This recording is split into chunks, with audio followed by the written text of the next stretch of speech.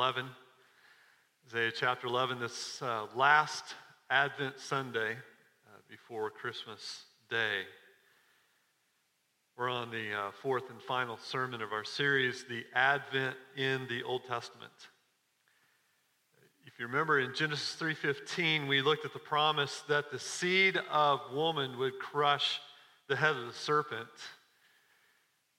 Then we saw in Isaiah 7 that there was a promise of Emmanuel, meaning God with us. Last week we saw in Isaiah 9 that the child that is born will make all the difference in the world.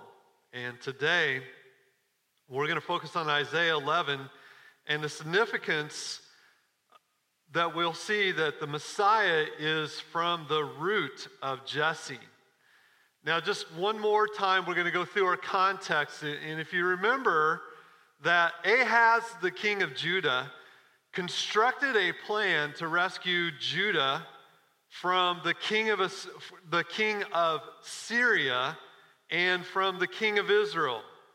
His plan was to go to Assyria, the rising empire to the north. And so if you want to throw out the concept here, here's the concept.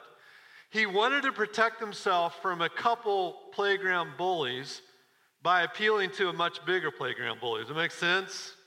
Everybody knows that one, right? And so Judah's being threatened by these guys. Well, God, through Isaiah, told Ahaz, look, don't make that alliance with Assyria. You don't need the Assyrians. You have something much bigger and greater than the Assyrians, and that is me. And I'm going to provide the defense you need there in Judah. I am your source of strength and help. Well, Isaiah 10 is the background for the passage that we're going to read today. So if you have your Bibles open, God promised this.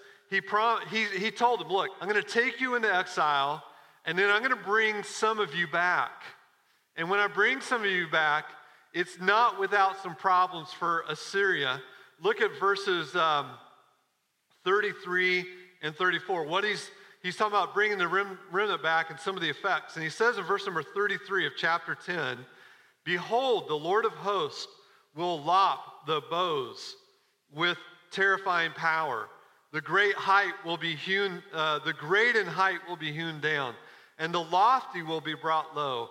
He will cut down the thickets of the forest with an axe, and Lebanon shall fall by the majestic one.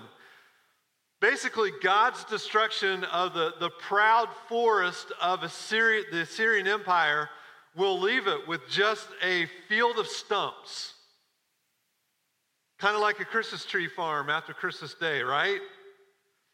Both Jacob and Assyria have fallen under judgment.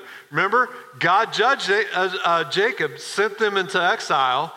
God judged Assyria in 609 BC. They were cut down by the Babylonians and the Medes, and nothing ever arose from the stumps of Assyria again. But Jacob is different. And that's where we find ourselves today in Isaiah chapter 11. If you'll stand with me, we'll read Isaiah 11. There shall come forth There shall come forth a shoot from the stump of Jesse, and a branch from his roots shall bear fruit. And the Spirit of the Lord shall rest upon him, the Spirit of wisdom and understanding, the Spirit of counsel and might, the Spirit of knowledge and the fear of the Lord. And his delight shall be in the fear of the Lord. And he shall not judge by what his eyes see, or decide disputes by what his ears hear, but with righteousness he shall judge the poor, and decide with equality for the meek of the earth. And he shall strike the earth with the rod of his mouth, and with the breath of his lips he shall kill the wicked. I'll stop right here, continue reading, but let me just say this. There are so many images in these verses that are carried into the New Testament. I could spend several weeks just going through all the images that you find here that are referenced in the New Testament. But we're going to keep reading in verse number 5. Righteousness shall be the belt of his waist, and faithfulness the belt of his loins. The wolf shall dwell with the lamb. The leopard shall lie down with the young goat, and the calf and the lion and the fattened calf together, and a little child shall lead them. The cow and the bear shall graze. Their young shall lie together, and the lion shall eat straw like the ox. The nursing child shall play over the hole of a cobra, and the weaned child shall put his hand on the adder's den. They shall not hurt or destroy in all my holy mountain, for the earth shall be full of the knowledge of the Lord, as the waters cover the sea. Let us pray. Lord, we thank you for the promise of the root, a shoot will come forth from the root of Jesse. We know what that is. We've experienced it, Lord. We have seen Jesus birth in Bethlehem.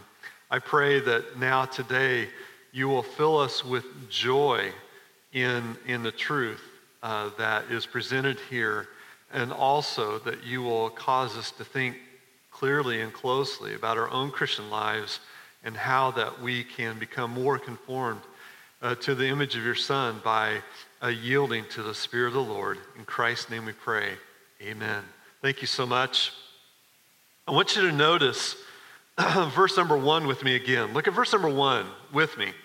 There shall come forth a shoot from the stump of Jesse, and a branch from his roots shall bear fruit. Now, God is saying that his people will suffer judgment. The line of Davidic kings will appear almost completely destroyed. Think about it with me for just a moment. You know your history. I believe it was Zedekiah was taken into Babylon, or Jeconiah, I can't remember which one it was now. Somebody can correct me. And he ate at the table of the king of Babylon. There were puppet kings for a while. Then finally the whole nation was brought into exile. They come out of exile, and when they come out of exile, there is no Davidic king that becomes king of Israel once again. There are some that are set up as almost like provincial or regional governors, but it's almost like the line of Davidic kings will almost disappear completely. Nothing but a stump of a once fruitful olive tree will remain. But here's what we need to remember. The roots of that stump remain intact, and therefore from them will spring a shoot, a branch that will bear fruit. And of course, we know him as Jesus Christ, the Son of David, the one and final true King, don't we? Yeah, we do. Now, that's fast forwarding 700 years when we start talking about King David, the Messiah. And for 700 years, there's been no Davidic king on the throne since the exile, and they're oppressed by the Romans. But the people of Israel seem to know that the next Davidic king was the Messiah. If you look at the extra biblical writings, they all assume the next king of David, son of David, is going to be the Messiah. They just knew that there was not going to be another Davidic king on the throne until the Messiah came. And so there was this messianic hope. And I know I've told you this before, but it's worth retelling. Look at verse number 1 more time. You see how the Bible says that a branch from his roots will come up? That word branch is the word netzer. Netzer. And netzer means shoot. Olive trees, if you see an untended olive tree in Israel, there are dozens of shoots coming from the roots. We would call them suckers, wouldn't we? But these are the shoots coming up. They have shoots all around the ground. And so the Israelites would take these shoots and replant them, and they would grow roots, and up would spring a new olive tree. Now, interestingly enough, the word Nazareth is from that root word netzer. Netzereth is the way that they would say it. We Americanize it to Nazareth. But the people who settled in Nazareth, this is very interesting. Many of the people who settled in Nazareth after the Babylonian exile were originally from Bethlehem. Now keep track with me, ready? They knew this prophecy from Micah 5:2. But you, O Bethlehem Ephrathah, you who are too little among the clans of Judah, from you shall come forth one who is to be a ruler in Israel, whose coming forth is from of old, from ancient of days. Now, understanding that our passage today, Isaiah 11:1, said a new shoot, a replanted shoot, would come from the stump of Jesse, and knowing what they know about Micah 5:2, that it would come from Bethlehem, many of the mothers around the time of Jesus' birth, many of the mothers who were pregnant with child would say, I wonder if my child was going to be the Messiah. That was their messianic hope. And everybody around them thought they were absolutely crazy, nuts. But you know what? They're absolutely right, because one day a virgin from Nazareth went to Bethlehem and gave birth to the Messiah, Jesus Christ. Isn't that a wonderful prophecy when you put those together? Only God could stitch this together with the census of a king who did not know him to make all these prophecies come true. Now, verses 2-9 tell us about his nobility, about the absolute justice of his rule and the blessings of his rule. So let's look at his nobility just real quick in verse number 2, verses 2 and 3. The nobility of the rule of the Messiah. In a way that will surpass anyone before or since in his human nature, Jesus Christ will be endowed with the fullness of the Holy Spirit. The Spirit of the Lord shall rest upon him, Isaiah says in this verse, doesn't he? And the fullness of the Spirit will produce in him 6 characteristics. 6 characteristics will fit him for the office of Messianic King. Let's just look at the list real quick. It says that he will have a spirit of wisdom and understanding, a spirit of counsel and might, and a spirit of knowledge and of the fear of the Lord. And these are the attributes of a great king. He understands what we need and what he needs to do for us. He has the wisdom to respond well to every challenge, to meet every crisis. He has the power to effect lasting change. And above all else, he trembles in awe and reverence before the Lord his God. That's the Messiah.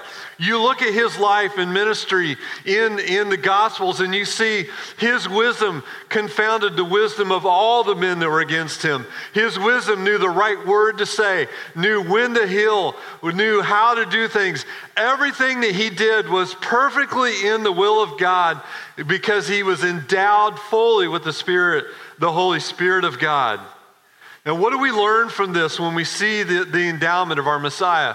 Well, first of all, we learn that when we as believers put our trust in the Lord, we are doing well. But when we put our hope and our trust in anything other than God, we can expect him to deal ruthlessly with that in which we put our trust and our hope, right?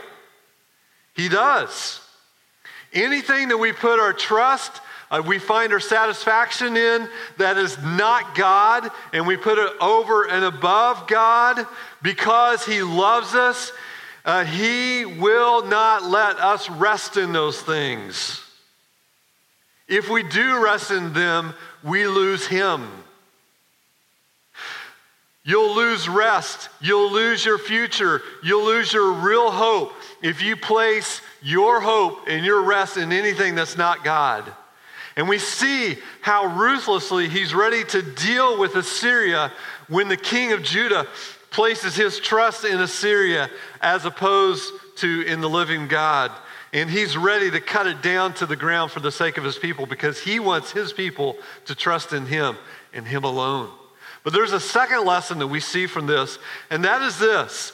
You, dear believer, you, every single one of you, have everything that you need to please him in this life. You have everything you need to make wise, God-pleasing decisions in this life. Think about this for just a minute. This is so exciting. The Spirit of the Lord rested on the Messiah, right? And when you look through the Gospels, over and over and over, the Gospel says he did this through the Spirit. The Holy Spirit empowered him. The Holy Spirit gave him wisdom. The Holy Spirit gave him the power to produce miracles. He was empowered by the Holy Spirit. He told his disciples this amazing promise, and this is for all of you. Listen. Are you listening? That same Holy Spirit that empowered Christ in his ministry is now dwelling in you. John 14, John 16, he said, I must go, but it's to your advantage. Why? Because when I go, that same Spirit that empowers my ministry will now empower your ministry. Isn't that wonderful? That is. Why is it then, and here's my question, why is it then that Christ perfectly discerned everything to do in every situation, perfectly obeyed God, and had so much power for ministry, and we do not? Why is that? Well, you know, he's the Son of God. He's perfect. I understand that. But there's a reason for that, other than him being the Son of God. You ready? The answer is sin and weights. Sin and weights prevent us from obeying God, from having the biblical wisdom that we should.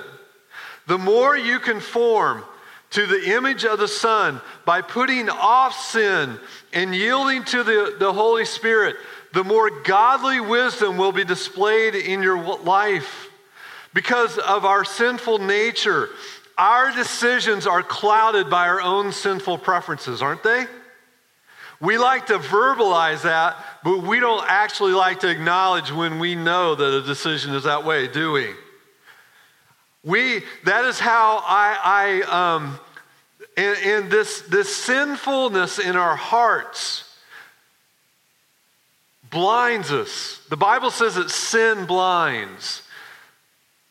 And that is how I have had people tell me that their sinful decision is in the will of God.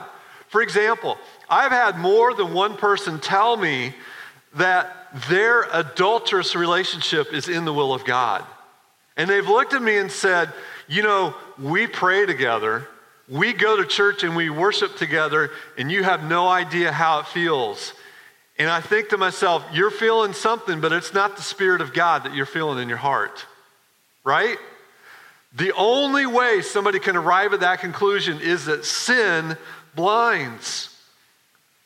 God's people have been horrible at dealing with wealth, and that includes us.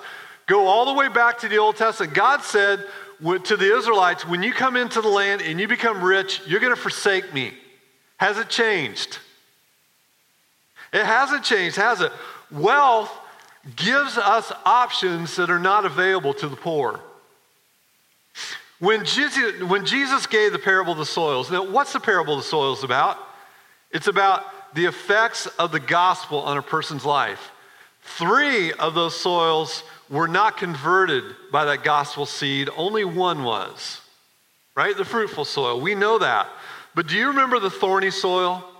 Jesus in his interpretation said the cares of this world and the deceitfulness of riches choked out the word so it had no effect. And do you realize that the same principle, even though that was the principle of salvation, that same principle holds true for our lives, even as believers. The spiritual principle is the same. We have to be very careful with our great riches.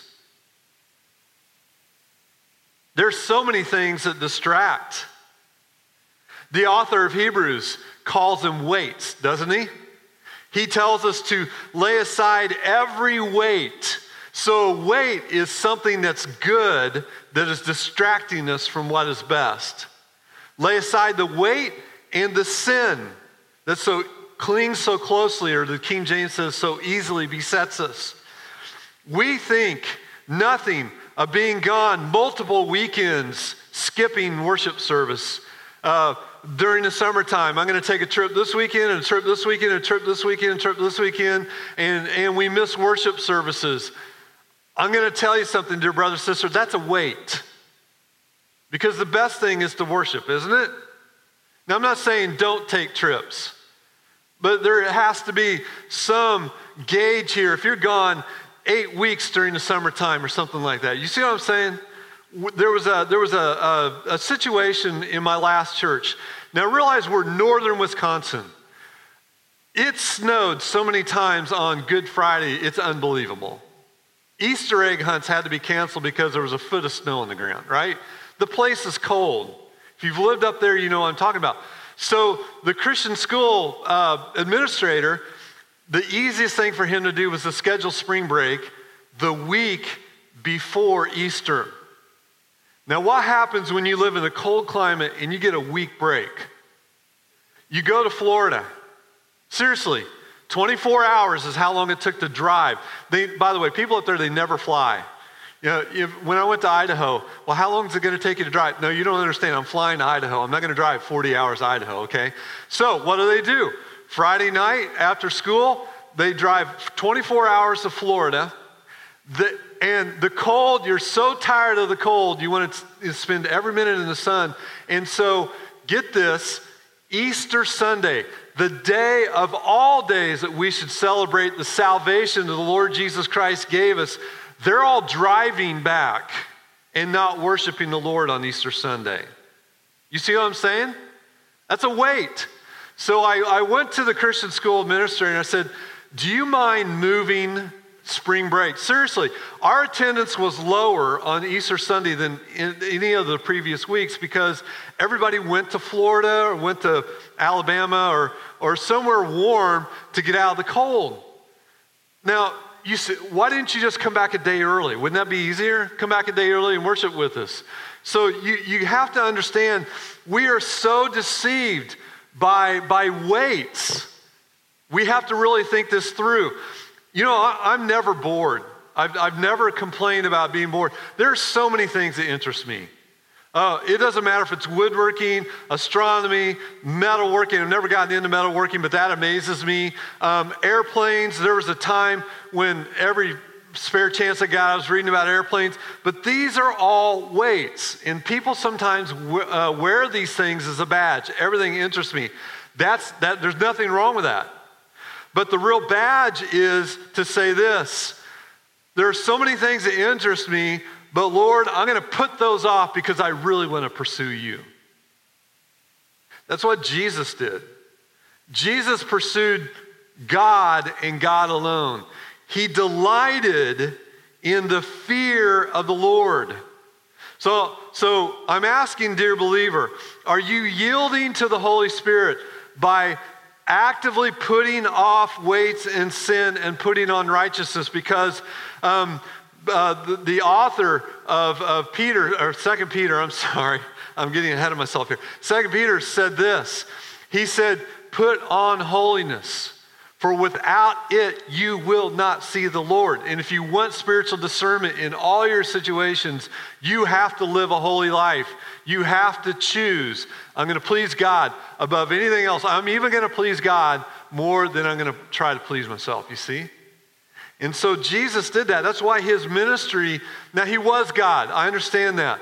But part of the power of his ministry came from the holiness of his life. And we can have part of that spiritual discernment and power by putting off weights and sin. But I want you to see something else. Notice also the absolute justice of his rule. Look at verse number 3 with us. Verse number 3, his delight shall be in the fear of the Lord. Now you'll have people tell you, we need to be careful about fearing the Lord.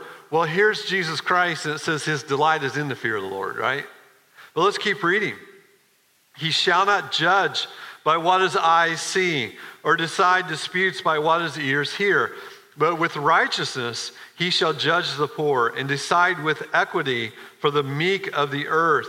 He shall strike the earth with the rod of his mouth, and with the breath of his lips he shall kill the wicked. Righteousness shall be the belt of his waist, and faithfulness the belt of his loins. You know what these characteristics are? They're simply the application of verse number 2. They're the application of the wisdom of the Holy Spirit. The wisdom of the Holy Spirit gives you is this application. The wisdom and the knowledge and the power and the fear of the Lord with which the Spirit endowed humanity of our Savior, qualifying him to rule, are now applied and worked out as he takes up that great work. I want you to notice here that his rule is primarily marked by what? Justice and righteousness in judgment. He shall not judge by what he sees. He will not decide by what his ears hear. So unlike Jesus are we. We judge a book by its cover all the time, don't we? You know, I always laughed in seminary. It was the courses with the simplest title that were hardest ones.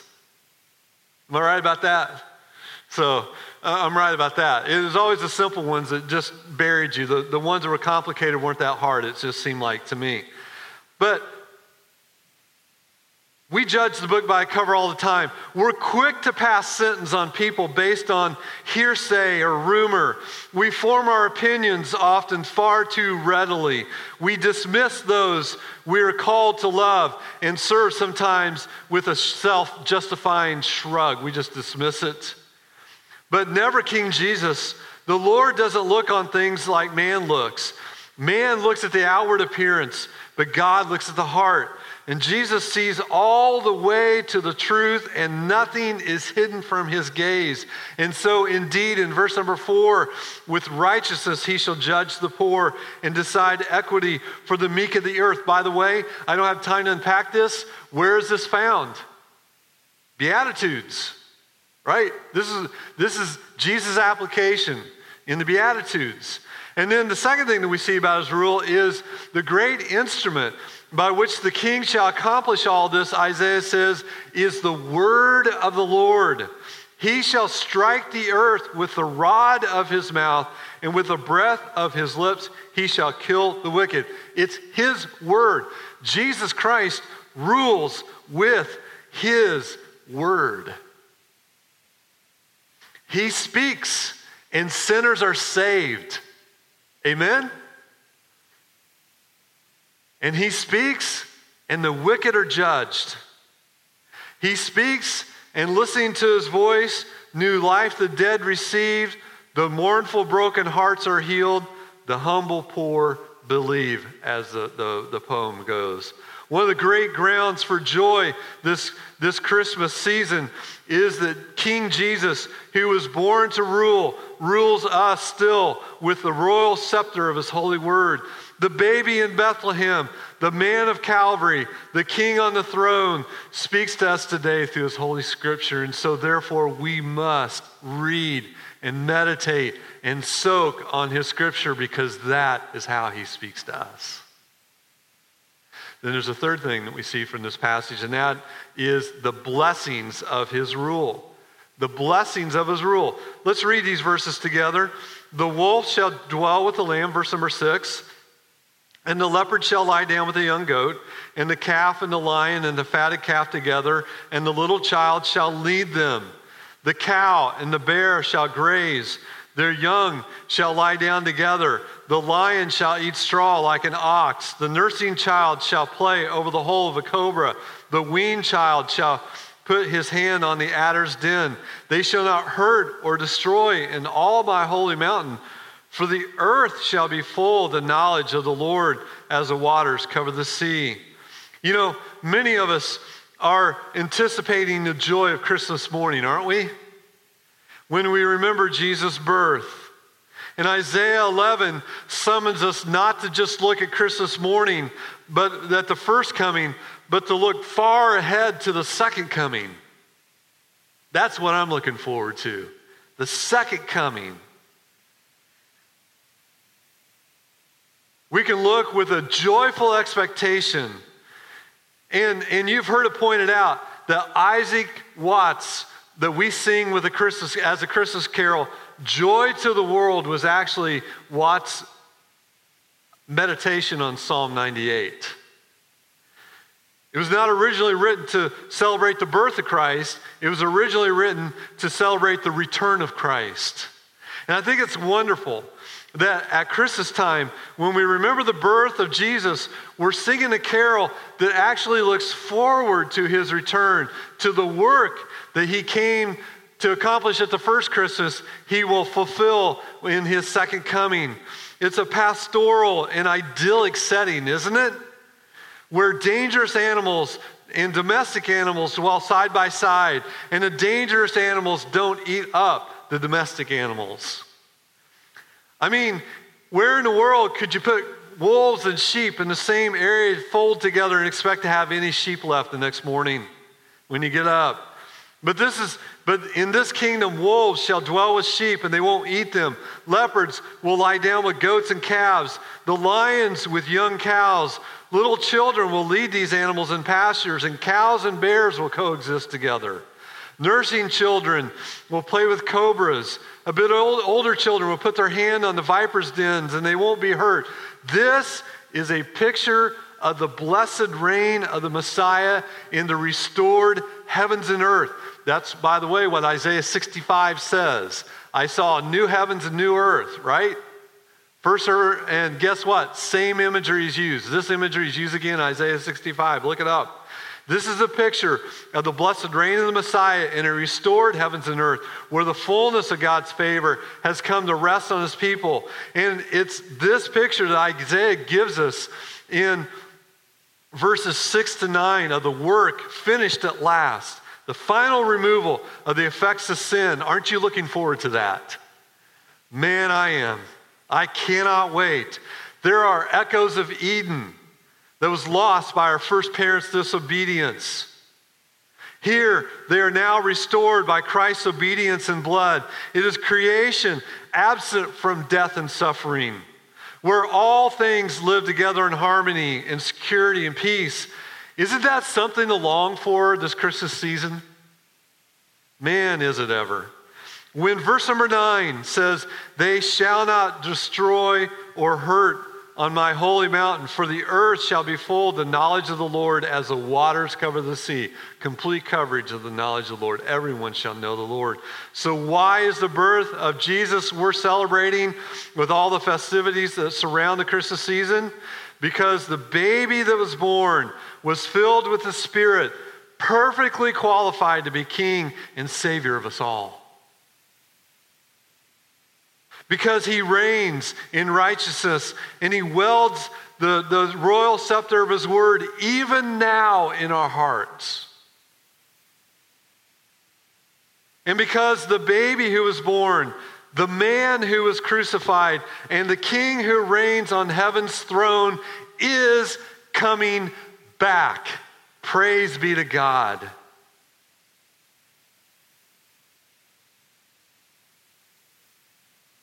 And he'll make his blessings flow as far as the curse is found. And he will put all things right. Death will die. Sin will be removed. Sorrow will dissolve. And every tear will be wiped from our eyes. And the world to come, the new creation, will be a perfect realm of peace under the reign of the Prince of Peace. The final gift of that first Christmas will be the new creation, the home of righteousness, where we and all those who have gone ahead of us, trusting Christ, will be marvelously reunited in the adoration of our Savior. And on that day, we will sing joy to the world in a way that we have never sung it before. Lord, I thank you for the first coming of our Lord and Savior, Jesus Christ. I thank you for the promise of the Messiah, and how that every promise of the Lord remains true. That sometimes it feels long in the delay of your coming, just like it did for the children of Israel. But Lord, you came once, You fulfilled every promise of that coming, and you are coming again, and you will receive us unto yourself, and we will live in perfection. We will live, Lord, in complete joy, and the world will be remade. It's beautiful now, but it'll be more marvelous and more beautiful than we can ever imagine or dream.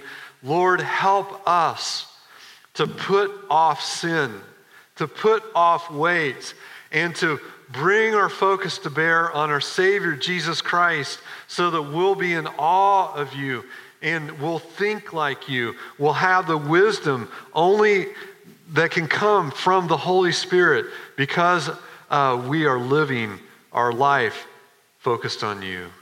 We praise you, Lord, and glorify you in his name. Amen.